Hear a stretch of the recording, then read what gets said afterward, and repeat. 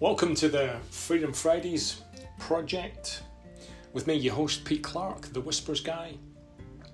This is episode 9, and in this podcast I talk about the challenges of making some big changes in your life, and I'm using Friday as a metaphor for moving from having to do certain things to choosing to do certain things.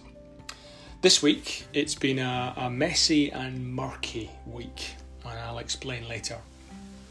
The first thing I've reflected on is episode 9, and I started this a little bit on a whim, not really knowing, and still not knowing what I'm doing, nudged by a dear colleague and friend who said, just get on this anchor.fm and just talk, which is what I did literally, and here we are in episode 9. If you were listening last week, you'll know that I have an intent and commitment to continue. And so here we are on the continuation.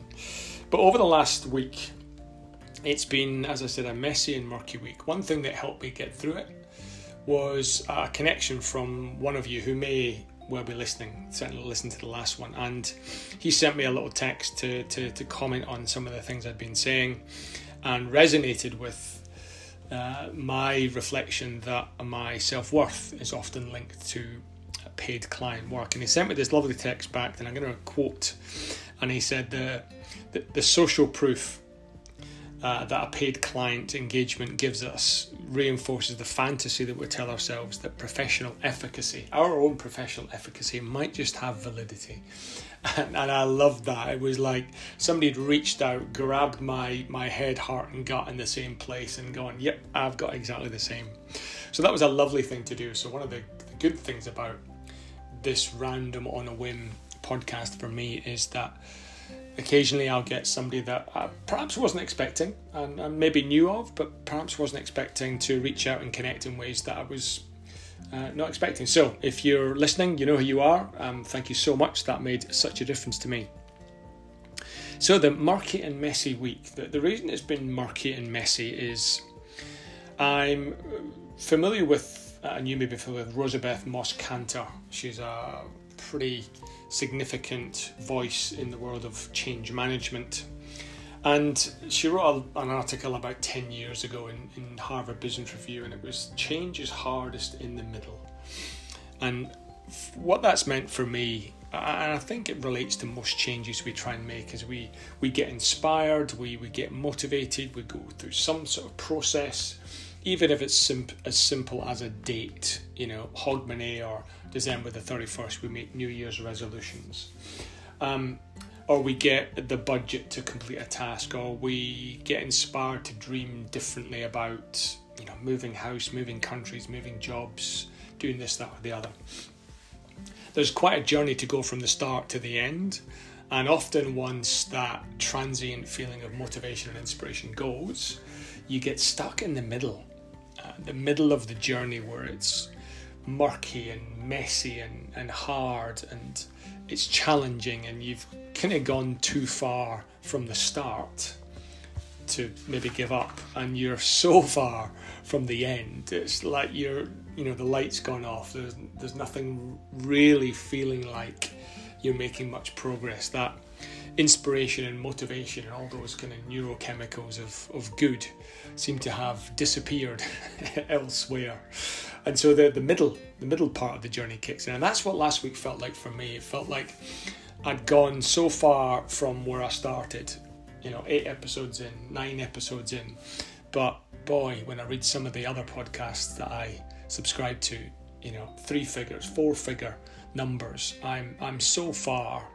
And whilst I've come far, I'm still so far. So it felt like I was in this kind of middle funk, and it always feels a little bit challenging.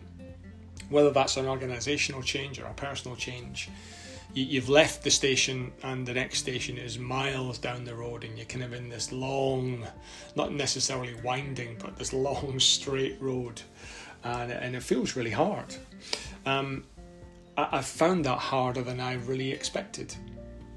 If you came to my house, you'd see dozens of books on inspiration and motivation, and whilst I know all this stuff and all the content, actually fully living it, and for me living this at least in some way publicly, so you can observe and comment on my progression or not feels a lot harder than I ever imagined. Maybe there's some blind faith in that. Maybe it's better not to know how hard it's going to be. But certainly in the middle of it feels really hard. And as someone once said to me, years ago, change is easy, said no one. And so it's been quite challenging for me to keep the faith, to reinforce some of the good feelings, some of the reasons that I started it in the first place. And that's possibly what's got me through a relatively challenging week. The inspiration to keep going, my commitment to doing what I said I would do, which is a big value for me. Hence, I'm sometimes reluctant to commit to things because I know when I do, that's it, almost forever. It got me reflecting on even just the simplicity of, the episodes that I've done so far. And that was a big sign of progress, and it reinforced why I was doing it, who I might be doing it for, and the value that they were getting, unbeknownst to either of us perhaps. And so what I've recognised and then seeking examples and evidence of this, is that those individuals, teams, organisations, families, communities that can endure, can keep going. Someone once said to me years ago that if you're going through hell, keep going. And so if we can find a way just to keep moving, even just pausing for the odd breath or glass of water, metaphorically, can you just keep going? And so that's what I've done. I've kept going, and so here we are on episode 9. So that was the main definition and reflection on this week. It's been messy and murky and challenging and dark and all of those things, which got me reflecting on something else, which is, as a family, we were due to go on holiday, which I know if you're listening in the Northern Hemisphere is a novelty. But being in Australia, things have calmed down a little bit from a COVID perspective.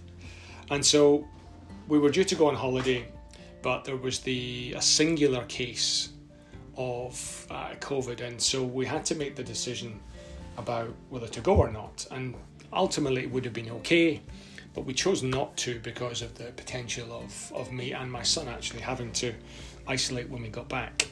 Now, the reason I'm telling you this is because we all felt a bit gutted. We had been looking forward to it, and we know that looking forward to creates the neurochemicals of optimism, which are a good feeling. And then to have that event and occasion taken from us, our choice, but taken from us, we're a bit gutted. And yet here we are in a very much a first world situation, lucky enough to be even going on, affording the opportunity to make the choice to go on a holiday. I know many people have got none of those choices. And what it got me thinking about was the temptation to invalidate our own feelings. The temptation to, cover over, poo-poo the feelings and, let's just be positive. Kind of that toxic positivity. And so I was certainly very clear with my wife that whilst we're gutted and disappointed, and whilst it's not a big thing in perspective and it's a first world problem, it shouldn't invalidate us feeling a little bit yucky, a little bit bleh for a day or so. And so that actually helped me with the mucky, messy week that I've had, in that part of me, the optimist, the person who's been doing all of this material on motivation and inspiration for 20 odd years would say, Pete, here's the strategy, here's the 3 steps to this, the seven practical guide to doing this differently. That shouldn't invalidate the feeling that I have. And whilst I'm not going to dwell there, I'm not going to live in this state of gutted or disappointment, invalidating it actually probably sinks it beneath the surface, which then it's hard then to calibrate and hard then to do something with. So I wonder if that's something for you to ponder on yourselves as you go through some big challenges and changes. Are you conscious of the middle and how difficult the middle can be? And then despite the the feelings, not to necessarily invalidate those feelings with toxic positivity and just being positive for being positive's sake.